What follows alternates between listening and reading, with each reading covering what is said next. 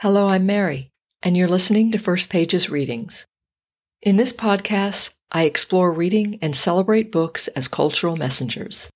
Each episode, I'll read from 3 books of either fiction, nonfiction, young adult, middle grade, or poetry.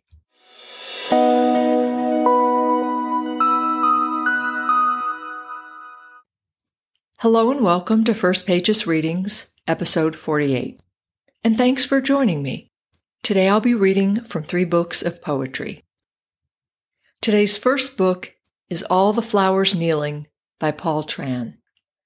The poems in this book pull the reader in with an undeniable gravity and purposeful truth. The pace of the poems is mesmerizing and compelling.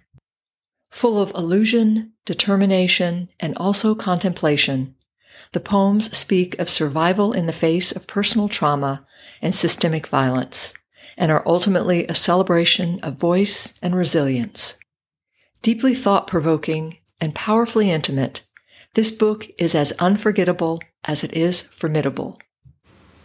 The first page of All the Flowers Kneeling. Orchid of Knowing.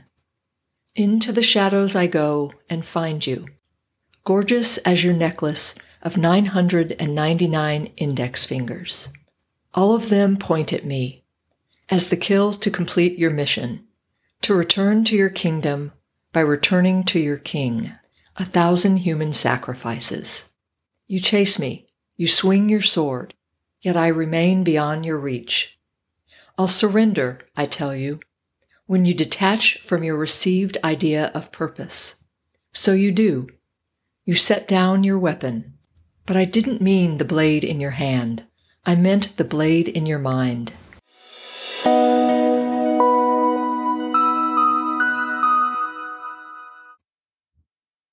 Today's next book is On Entering the Sea, the erotic and other poetry of Nizar Qabbani.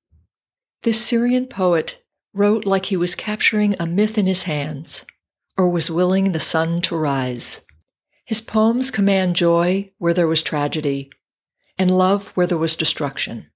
His was a modern, committed voice, speaking about personal freedoms, the cities he loved, the remembrance of people and a life he loved, and perhaps is best known for his honoring of women.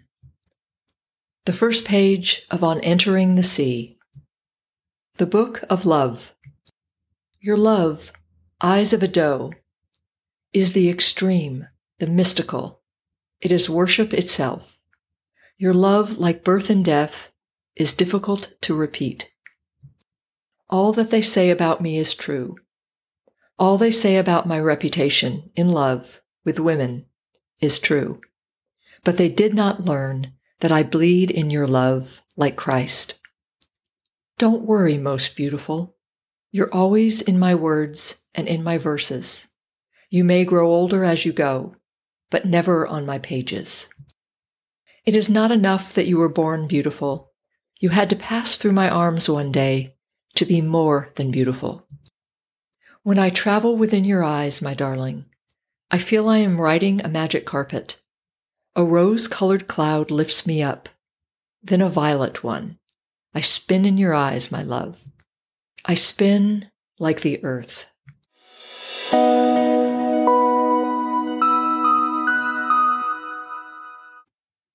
Today's third book is Honeybee by Naomi Shihab Nye. With the author's special kind of wisdom and veracity, her poems are like a salve and a smoldering fire at the same time. She sets her pages ablaze with poems about history and the natural world and an irony that takes the reader on a journey of reflection and inspiration. The first page of Honeybee. Honeybee. Dipping into the flower zone, honey's stomach plump with nectar, soaking up directions, finding our ways in the dark. Fat little pollen baskets plumping our legs. You had no idea, did you? You kept talking about that wheelbarrow and chicken, round dance, waggle dance. Only 5 species of honeybee among 20,000 different bee species. Out there in the far field, something has changed, but you don't know what it is yet, and everything depends on us.